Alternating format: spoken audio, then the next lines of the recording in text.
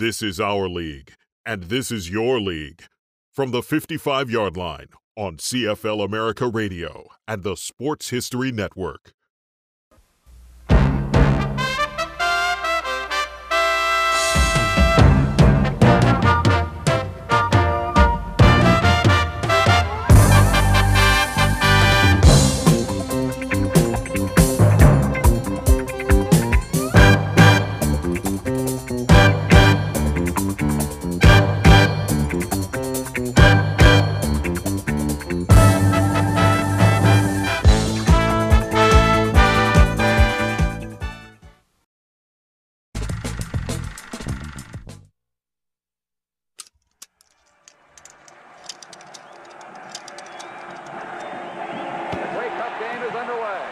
In 1969, the Canadian Football League decided to hold its annual Grey Cup in Montreal.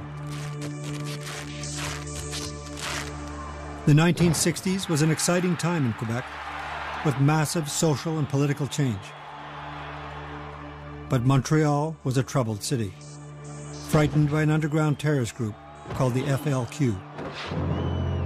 They had planted bombs in the city since 1963. In the months and weeks before the Grey Cup, they were in the midst of their most intense bombing campaign.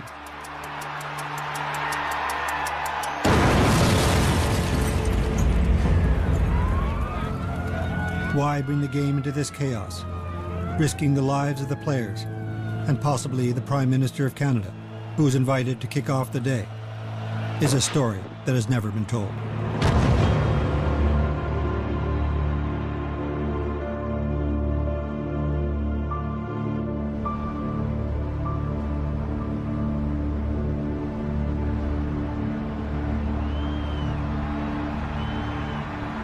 Montreal's Molson Stadium.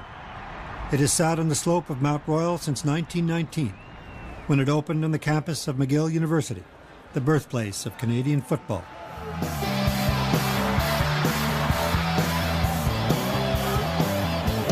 The game has a long history in Montreal, dating back to the 1850s, when McGill modified the rules of rugby that would lead to the birth of Canadian football. Today, Montreal Alouettes are one of the most successful teams in the league. But in the 1960s, football in Montreal was a dying enterprise. The trouble began in 1960, when the owner of the Alouettes, Ted Workman, traded their two superstars, quarterback Sam Etcheverry, known as the Rifle, and the Prince, Hal Patterson.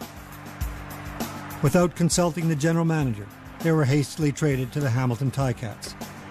The fans were outraged.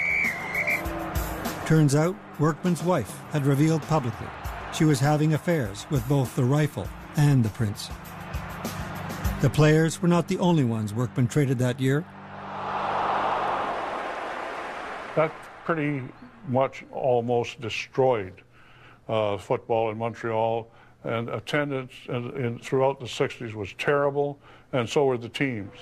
In 1968, when a newly appointed CFL commissioner, Jake Godard, came on the scene, football in Montreal was in serious trouble. Godard, an athlete and former player with the Alouettes, was determined to do something about it. Having recently discovered his family's French-Canadian roots, this Ontario-born Godard realized he had to attract a francophone audience if football was to survive in Quebec. Football was not terribly popular in French-speaking Canada before the mid to late 1990s. So in the 1960s, football was widely viewed as a sport of les Anglais, of the English, if you will. It was not played to a great extent in French-speaking Canada and was viewed to a certain extent as a foreign sport. Godard decided the only way to turn this around was to bring a major event to Montreal, the Grey Cup. It hadn't been played here in almost 40 years. This would be his chalice, to show the city what Canadian football was all about. It was a fun national party. That's what the Grey Cup really was. And I believe back when we played, it was that way, and I still believe it is the one sport that we have in Canada that unites the whole country. Godard knew the '69 Grey Cup was going to be a winner. Two of the best teams in the league were in competition, and one of the teams had the greatest Canadian player of all time. Quarterback, Russ Jackson.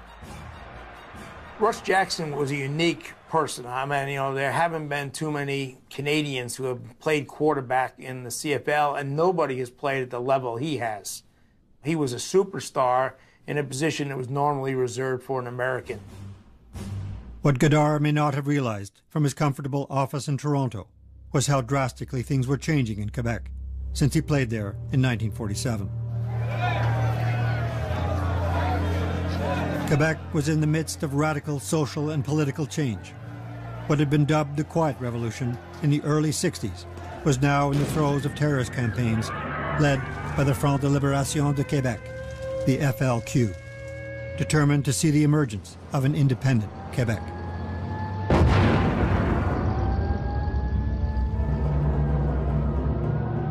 While Russ Jackson was undeniably the Canadian hero in the football field, the unsung hero on the streets of Montreal was a cop from Pointe St. Charles who had volunteered to join the bomb squad. It was actually a few minutes after the first fatal bombing that took place in Montreal, 21st of April of 1963. Until that day, the FLQ were considered more or less as Robin Hoods. They gained a certain popularity among the population, especially after they bombed the income tax building at Bleury and Dorchester, which is now René Lévesque, who had not dreamed of blowing up the income tax building. But after that, they placed a bomb in a garbage pail at the rear of a military establishment, and night watchman, Mr. William O'Neill, was killed. So from that day, the FLQ lost its support. It had blood on its hands. One of the FLQ's first actions was to blow up a symbol of British imperialism, the monument in Quebec City to General Wolfe, who defeated the French on the Plains of Abraham in 1759, the beginning of Anglo domination in Quebec. They believe in what some people will call the philosophy of the bomb, okay? If you attack a symbolic target, it makes people understand that they can resist, and that it makes them understand the extent to which they are oppressed, and that they can act on this. So there's a sense among the members of the FLQ that they can spark a revolution. Football would have been an interesting target for the FLQ. A Canadian football game and the Grey Cup, moreover, where Ottawa was playing and where the Prime Minister was expected to be in attendance. And of course, the FLQ, hates Prime Minister Trudeau.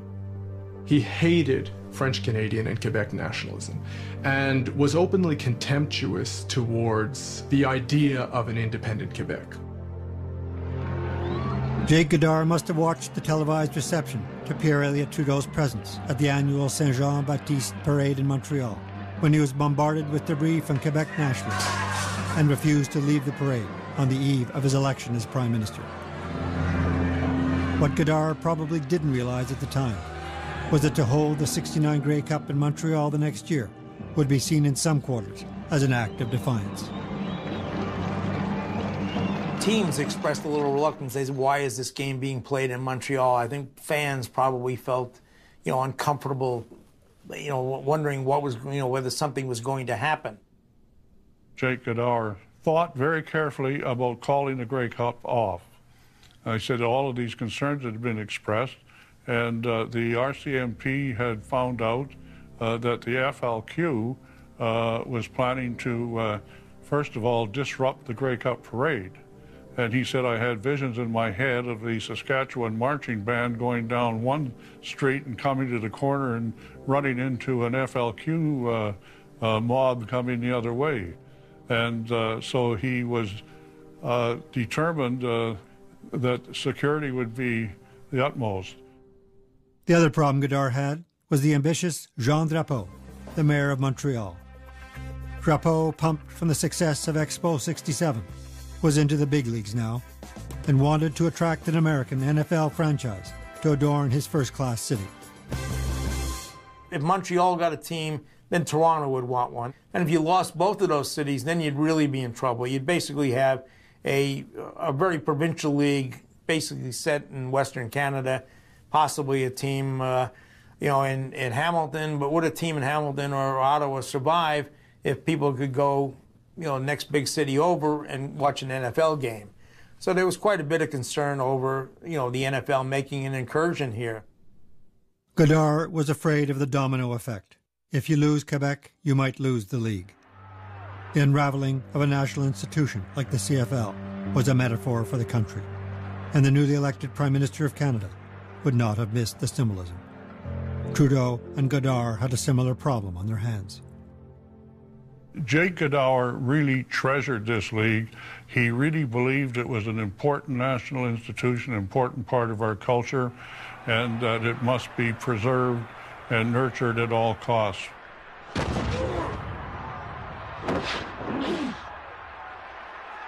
While Godard and his team were making preparations for the game in Montreal, the FLQ were playing a bigger one, with bombs larger than anyone had seen before.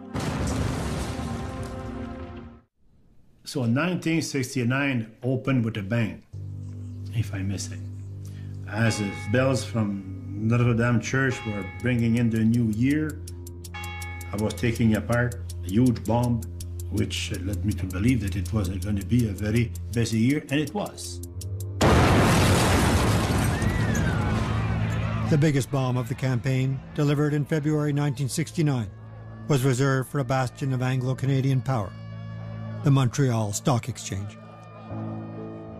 It contained about 10 pounds of dynamite with a good old silver bell clock that sold for $3.95 at Pascal's Hardware. They used a cheap alarm clock because basically it's supposed to serve only once. So you don't have to invest too much. The bomb was placed in the visitors' gallery just after a visiting group had left. Otherwise, it was a very exciting time. Did not really have time to think. You see, we had no equipment. It simply did not exist. I had a car about which I had basic equipment, like a bomb suit. In fact, a bomb suit, an armored suit that we wrongly called bomb suit because it would not resist much of a bomb, actually. The absence of equipment forced us to improvise. Canadair built us a shield, and we borrowed poles from Hydro-Quebec, the poles that linemen are using to cut wires and so on. But that shield was cumbersome. Imagine trying to open a mailbox with poles 8 foot long or trying to cut a wire. So after very honest tries, they put them aside, and I had purchased a small pair of nail cutters at Pascal Hardware. These cost $3.95, the same price as a cheap alarm clock, the West clocks, that were quite popular among our terrorists. They were selling for $3.95. That's the same. Belly pass left, XY on 2. Got it. For the players coming in from Ottawa, the last thing on their minds was Quebec politics. All they wanted to do was win the final game of the season and leave the troubles to the politicians and the security forces. Well, people, you think 40 some odd years ago, how young everybody looked. I'm Ken Lehman. My number was 41, and I played middle linebacker. I'm Wayne Giardino, number 21. I played cornerback on defense and halfback on offense. My name is Don Southern, and my number was 14. And my position on defense was the left cornerback. My name is Tom Bainan, number 61. I played left offensive tackle. My name is Ron Stewart. My number was 11, and I played halfback. My name is Russ Jackson. I wore number 12, and I played quarterback for the Ottawa Football Club. Myself, and I'm sure my teammates, recognize the same things that were happening with the FLQ, and then we got updated, usually on television when we were here practicing, and you're off the field, and you noticed that there was police and police cars. But I don't think that was on our minds. I think our mindset was winning a football game. I think we were maybe a little more aware than the Saskatchewan players coming from the nation's capital. Yes, we heard about that, and we didn't have anything to do with it, I want to tell you that. Number 12, playing his final game, is Russ Jackson at quarterback. For Russ Jackson, the stakes were high. Ottawa had been badly beaten by Saskatchewan during the season, and this was to be his last game. He was retiring after 12 years in the league and wanted to end his career on a high note. He probably could have played for another 4 or 5 years, but he had a sense of who he was, where he was in his life, and what he wanted to do. And he had made up his mind this was going to be his last year, and I think he also made up his mind it was going to be a great year. I guess I went into the week and into the game thinking about the various things about the end of a career, going into education completely, which was my real career. And it was a little difficult. I realized this was the end. This was where it was all ending. And all there was left was the game on the weekend to play and then hopefully win the Grey Cup. With rumors of a threat on Jackson's life, the security forces on the field that day were hoping this wasn't his last game. Nobody made me aware of it, and I'm glad they didn't. My wife would have had a bird if she had known there had been a threat on my life. I was surprised that, I would be considered someone that would be worthwhile taking or something like that, whatever they did. But, I felt comfortable that, hey, they were looking after me. It will take 90 minutes. As the municipal, provincial, and federal security teams were working overtime to prepare for game day, the fans were arriving from across Canada. The Francophones were able to see a party, and one thing Montreal loves is a party. And when you suddenly have chuck wagons in the middle of the street outside the Queen Elizabeth Hotel, and people riding horses into the lobby of the hotel, and this was something that the people could identify. It was a party. From Diefenbaker country. Yes, Saskatoon. You're from Moose Jaw. I am. Do you think football keeps a boy out of trouble? It certainly does, especially myself. Yes, I am from Calgary, Alberta. Did you have any sort of apprehensions that there would sort of be some trouble in Montreal? Well, they sent us letters and said there's going to be trouble, but we don't believe that until we get here. Who sent you letters saying there's going to be trouble? We got a notification from the Grey Cup committees. Yeah. And they said that's how it was, and we take it from there. And there was supposed to be 200 Calgary fans coming down, but only 70 of us showed up. Where are you from? Oh, Montreal. Where else? Probably for a lot of French Canadians, it was the first contact with people from Calgary and Edmonton and Vancouver. And in that respect, it was probably, an awakening for a lot of people. For many Montrealers, the citywide party was a welcome relief to the continual tension of not knowing when an explosion of dynamite might go off in your neighborhood. If the FLQ was thinking about disrupting the game with an attempt on Jackson's life, they would be facing the largest security force ever mounted in Canadian history for a sporting event. Canadian Football League. Wes Jackson, of course, playing his final game for the Ottawa club. Ronnie Lancaster, a former teammate of Jackson, quarterbacking the Saskatchewan Roughriders. A tremendous number of outstanding players are in the Hall of Fame from those two particular teams in that particular era. Besides Jackson and Stewart on the Ottawa side, great receivers like Vic Washington and Whit Tucker. On the other side, you had Ron Lancaster, who was traded by Ottawa for, as he likes to say, a broken helmet and maybe $500. And of course, you had the great George Reed. So you had some of the greatest players of all time playing on that particular day. The Grey Cup game is underway. Billy Cooper at the tip. That field was, I would think, one of the weirdest fields I had ever played a football game on because of the differences as you moved around the surface. Some place it was muddy, some place it was ice. Russ, do you remember I had a coffee cup full of sand when I'm going to come out to kick? What, to kick to make sure it was smooth? I'd put sand down where my plant foot was, because in practice I'd put my plant foot down and I went on my ass. Yeah. Where the hell did you get the sand from? Yeah, underneath the damn stands. Put it in your pocket? I put it in my jock strap. A very difficult time establishing in charge, so Jackson's having a lot of time. Oh, that's Ross. Boy, that's one of those slippery spots, eh? Saskatchewan in possession at the 30-yard line. Yeah. Soupy. Get him, Soup. Throwing underneath.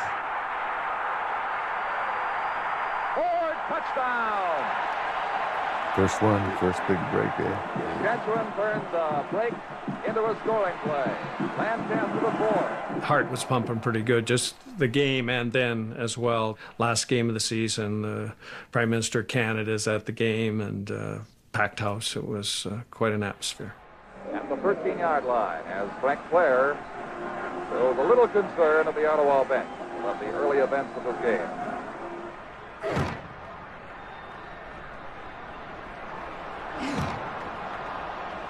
The first quarter was rather devastating to us because, boy, something happened and the score was 7-0. And they got a safety touch later. All of a sudden, the score was 9-0. The score wasn't the only problem for the Ottawa team. Jackson had taken a hard hit in the first quarter and now had to play the rest of the game with a separated left shoulder. Wonder how many of those guys standing around there are security people. A lot of them.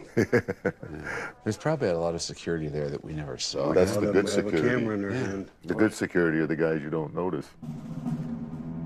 Like most Francophone Quebecers, Bob Cote was not interested in the game of football. The only game on his mind these days was how to protect the citizens of Montreal and prevent the FLQ from scoring a victory on the streets of his hometown. With just 2 days before the Grey Cup, things were heating up. We have heard rumors there might be a move to block the parade at Dominion Square. In any event, we will be prepared to take care of any situation. Grey Cup was planned for November the 30th. So the climate was very heavy. Mayor Drapeau had proposed and the council had voted on a bylaw which prohibited any demonstration in Montreal. So that bylaw was strongly contested. It was expected by the social groups, and they were planning to make some noise about it.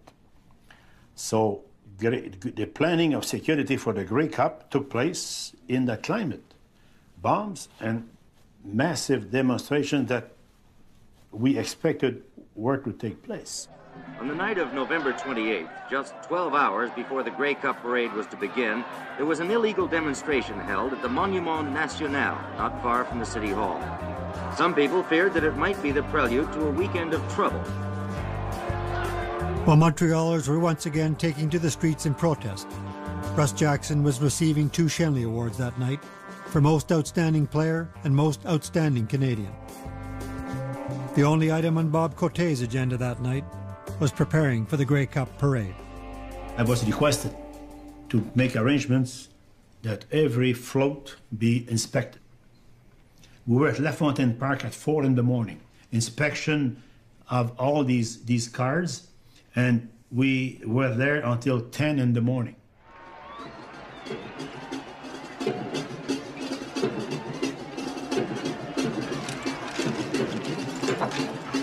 There could be a few sporadic incidents along the route. However, we have here in this area around LaFontaine Park probably the heaviest concentration of security that I have ever seen for any Grey Cup parade. It must have been a surprise for most that the Grey Cup parade was going ahead, just weeks before the historic Santa Claus parade was cancelled. It would have been even more of a surprise for a teenager from Saskatchewan who had just been crowned Miss Grey Cup. And so the Grey Cup parade was actually the first parade or sort of celebratory occasion that was happening in Montreal that fall. So it was a big deal, and there was some worry. There were I remember police in sort of riot gear in pairs all along the parade route, and there were barricades to keep people back. Wherever they took us in buses and so on, we had lots of big burly Quebecois security men, and moving this group of young women around was probably a bit of a logistical nightmare for them. So because of security, they took us long, circuitous routes through the hotel, getting to places. And I actually remember riding the elevator in the sort of kitchen area, the back of the scenes elevators. We rode up and down in those quite a bit. and they kept us pretty safe. Lieutenant, what's the feeling here among most of the police officers? I haven't heard nothing so far, so it's not finished, of course. It will be finished only tomorrow night, so what's going to happen, we don't know. We're hoping for the best. Bob Cote, who is now heading off to inspect the stadium, was also hoping for the best. Now, after 58 or 60-odd calls, are you still jittery? Well, dismantling a bomb is not something that you get used to, no matter how many cases you may have handled. And also, you have to watch yourself so that you don't become overconfident. I was asked quite often, how do you feel when you are facing a bomb? You see, even before you arrive, you see all kinds of flashing red lights. You know, the police, the fire department, the ambulance are there. They're waiting for the guest of honor. That's you. You're scared. You're scared like him, but that's you.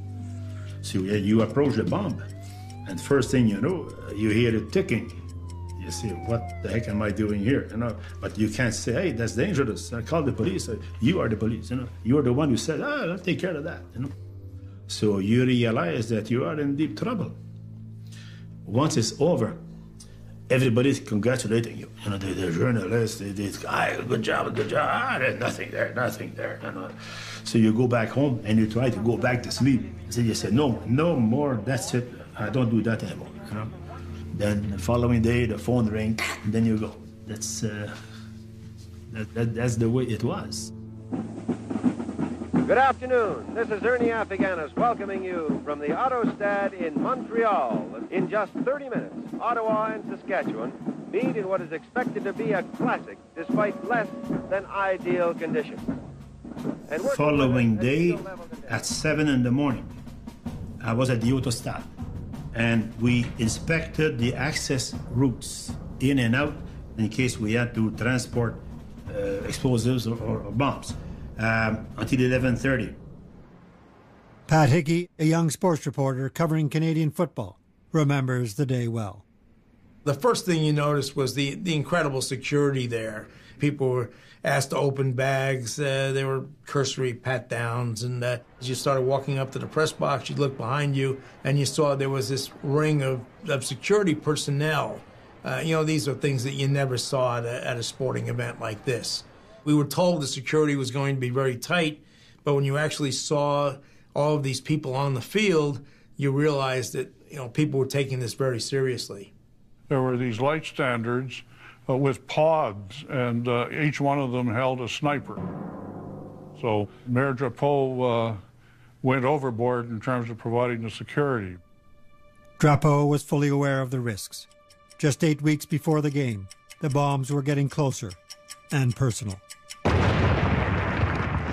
On the 27th of September, Mayor Drapeau's house was very severely damaged by a bomb placed on the stairs leading to his basement. The house was not demolished, but the repairs were very, very extensive.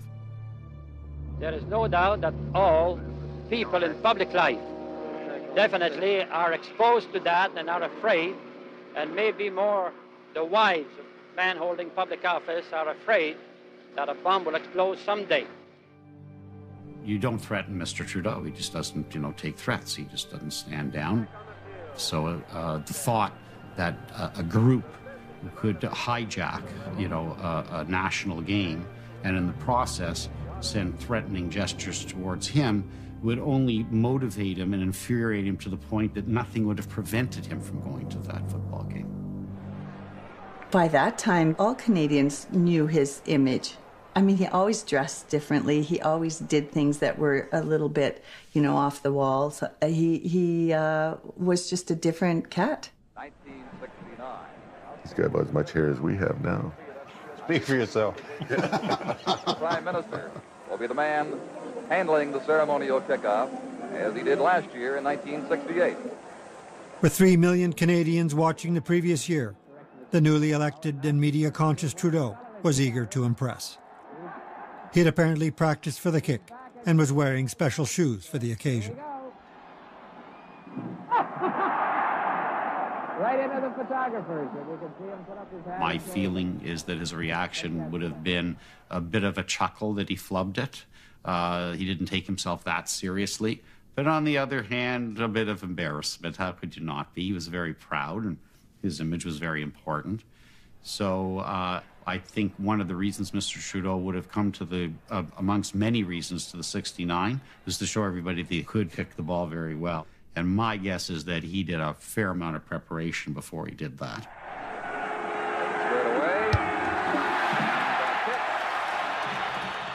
Trudeau's form was, I'd give him about a 40.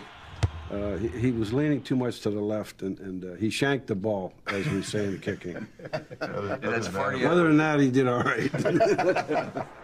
Despite shanking the ball, Trudeau sets a new ceremonial record with 28 yards in the air, beating a previous official by 1 yard.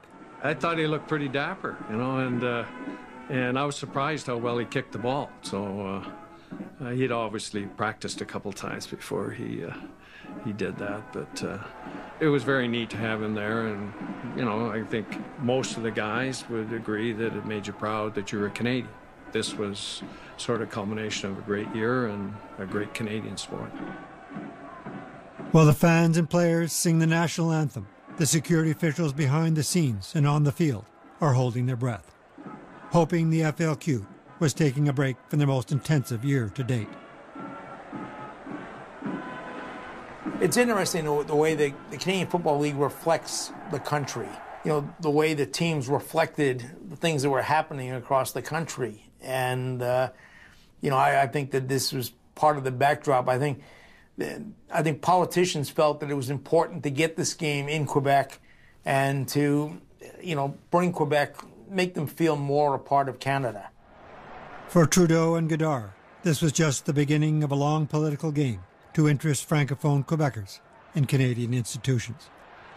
At the time, they had no idea that within 7 years, 41% of Quebecers would vote for a political organization dedicated to an independent Quebec, the Parti Québécois, that was just formed in 1968. There was a feeling that despite all these differences, that the Grey Cup symbolized and was emblematic of the fact that the country could come together under one roof for a national celebration. And both of them would have recognized that. Their conversations wouldn't have been, hey, did you see that great pass? It would have been of a deeper nature. Great pleasure to meet you, sir. We're wondering if sport has lived up to your expectations as a unifying force in our country. Oh, yes, and I think we have evidence of that in the past several days in Montreal. People from all over the country, from other countries, and just full of a great feel for Canada. I think the two key phrases is they both believe, first of all, you belong, and we want you. And those were the two common denominators in their beliefs when it came to Quebec, and that was either through the political realm or through the sports realm. While Trudeau and Godard were dealing with the politics of national unity, it was left to guys like Bob Cote to deal with the more extremist elements of a political movement that was strategically planning the idea of an independent Quebec.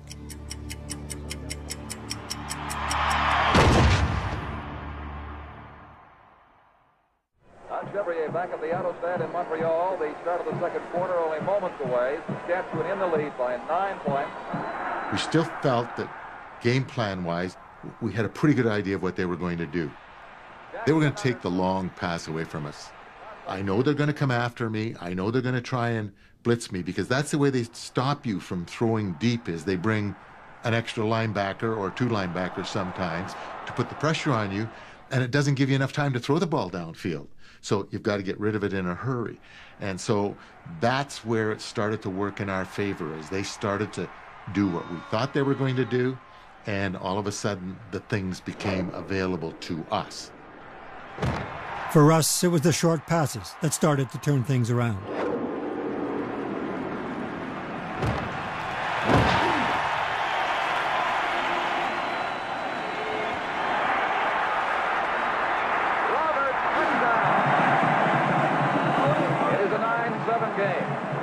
After Ottawa fell behind early, Russ just took the team on his back, and you had the feeling that he was in control of the game. Every time that he got back on the field, that he was going to do something with the ball. Adkins picked for Tucker on center.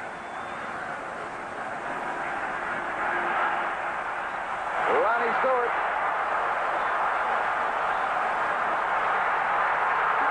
Ronnie Stewart at the field. Ottawa. Oxygen. Bring that tank. 80 yards. Yeah, it was a super run, right? Great pass. Ross Jackson is the greatest Canadian football player of all time. I don't think there's any doubt about that whatsoever. He had a unique set of skills that just couldn't be duplicated.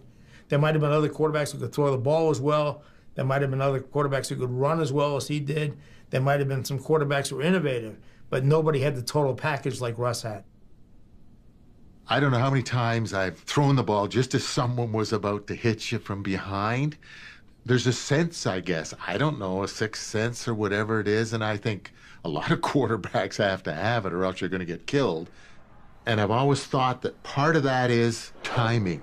You know, when you drop back to throw the ball and you're in a pocket, if you haven't got rid of it, you better move somewhere before someone, as they say, kills you.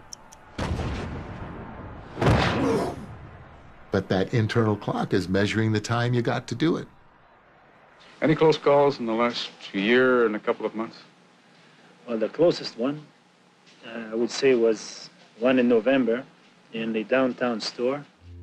At 2:30 in the afternoon, Bob got a call that a bomb was set to explode at a busy department store in 30 minutes. It was Friday afternoon with lots of traffic, and he had to get to Eaton's on St. Catherine Street, one of the busiest in Montreal. Fortunately, there was a police motorcycle there. So we say, hey, we got to go to Eaton's very quickly. Just follow me. I had to enter through revolving doors. So it means no equipment could be brought in the store. So I went there with my clippers. The bomb had been placed on a jewelry counter in the shoebox and was noticed when it fell on the floor. I could not see the hands. It was face down, so I pushed in the alarm button and I clipped the wire. And I came out of the store, gloves and the box under. Then for the first time in my life, I was applauded. So that's probably the closest call I had. And so it was dismantled a few minutes before, you see. But that's part of the game, you see. Getting set for the concluding 30 minutes of this 1969 very exciting Grey Cup game. At halftime, Godard and the security forces were happy it was only the game that was causing the excitement. You know, I think we all felt like we were going to come back in the second half. We had a lot of games where we came back in the last few minutes to win the game. So we felt like, hey, we could be ahead. We're just a little behind. We're going to be okay in the second half. There he goes. Oh, pressure. There he goes, a little pressure.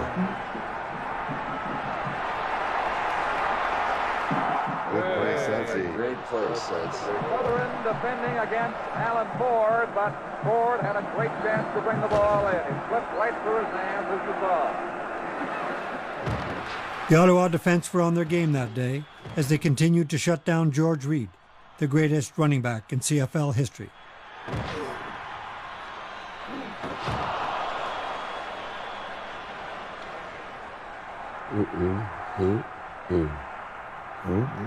Oh, the magician got out of there, huh? How you get out of there? Who knows, eh? Sensi gets the kick in. Another one. Oh, Sensi's big toes working. The sand job did it. Yeah. Two linebackers pretty close. You sneak out right here there. They come. Yeah. Mm-hmm. Wow. Here they come. Lucky to get that away, Russ. Yeah. Touchdown, Ronnie Stewart. Stewart's second touchdown of the game. 1 minute and 12 seconds left. To this day, no one has beaten Jackson's all-time record of 4 touchdown passes in a Grey Cup game. This could be the last play of the Grey Cup game. This is just running the clock out. Don't get hurt. Exactly. And it's all over. The Ottawa Rough Riders have retained the Grey Cup for the second consecutive year. As Football Commissioner Jake Udar said not too long ago, this game will have the greatest security ever. It may have taken the largest security force in history to pull off this game without a hitch, but it was an important victory for Godard and Trudeau. Well, here's the Grey Cup presentation to Russ Jackson, the quarterback who ends it all in storybook style. I sort of offered to trade my helmet for the Tam hat because I didn't need the helmet anymore. I just was in that kind of mood, and he said he couldn't trade the hat because Margaret had knit it for him, so he couldn't give it up. So I didn't get the hat, and he didn't get my helmets. But that was a deal I was trying to make right there as I was taking the Grey Cup. Russ, how's that left shoulder? I was over at the bench, and I know you took a pretty good shot there early in the game. Oh, it's pretty sore, but it's all right. It'll be okay. It's the end of the year and the end of the career, so it's all right. The ground was awfully hard, and they drilled me once early, and I don't know, it may be separated, but it's all right. How about this plan of yours? It's all over now. 12 years of professional football, and it couldn't end any better. To this day, people still talk about like it was the ending you couldn't write, and it happened. And I have no regrets to this day about leaving that way and leaving on top. Watching the news that night, Bob Cote was relieved there were no incidents at the Grey Cup. If he had been watching Jackson that day, he might have wished he was the one retiring on top of his game. At 11 p.m., just before he was ready for bed, the phone rang. He was called to McGill University campus, where a bomb had just exploded, a few kilometers from where the game was played. Bob didn't retire for another 21 years. He was awarded the Order of Canada in 1972. After retirement from the force, he went into municipal politics and ended up deputy mayor of Montreal. Trudeau retired in 1984, having served in public office longer than any other contemporary leader in the Western world.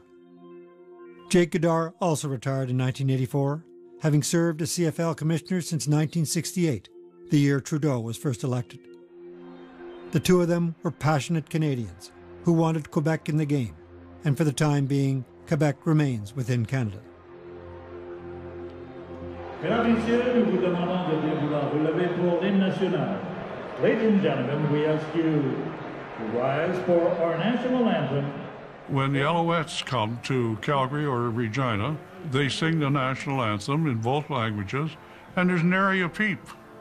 Whereas we all remember in Regina and Calgary and other parts of English Canada, when they sang the national anthem in English and French, they were just lustily booed.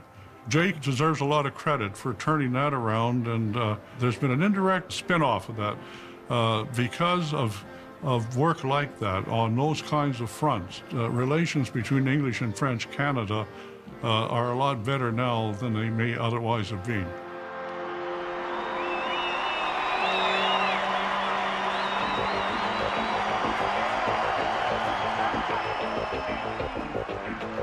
Quebec nationalism and passion for their unique language and culture will never die. Today, Anglophone and Francophone fans are enjoying the game of Canadian football, now a truly bilingual sport. They've come back into the fold 100%. I think that you can go back to when Jake wanted to make sure it was the Canadian game, and it didn't cut off at the Quebec border as being a start of that. And it may be 40 years later, but you can go back that far and say that's where we could have lost it.